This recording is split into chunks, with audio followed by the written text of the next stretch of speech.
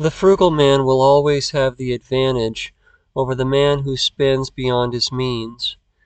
But we have forgotten what it means to be frugal. Spend far less than what you make, and never go into debt. That definition will work. I met a man who lived that way, and he was wealthy in a way that I have never seen in another human being. It was almost unearthly, powerful, humble. And after all these years, it seems that God has brought me to the thing I learned in him, with one addition: to now and then shed it all and start again.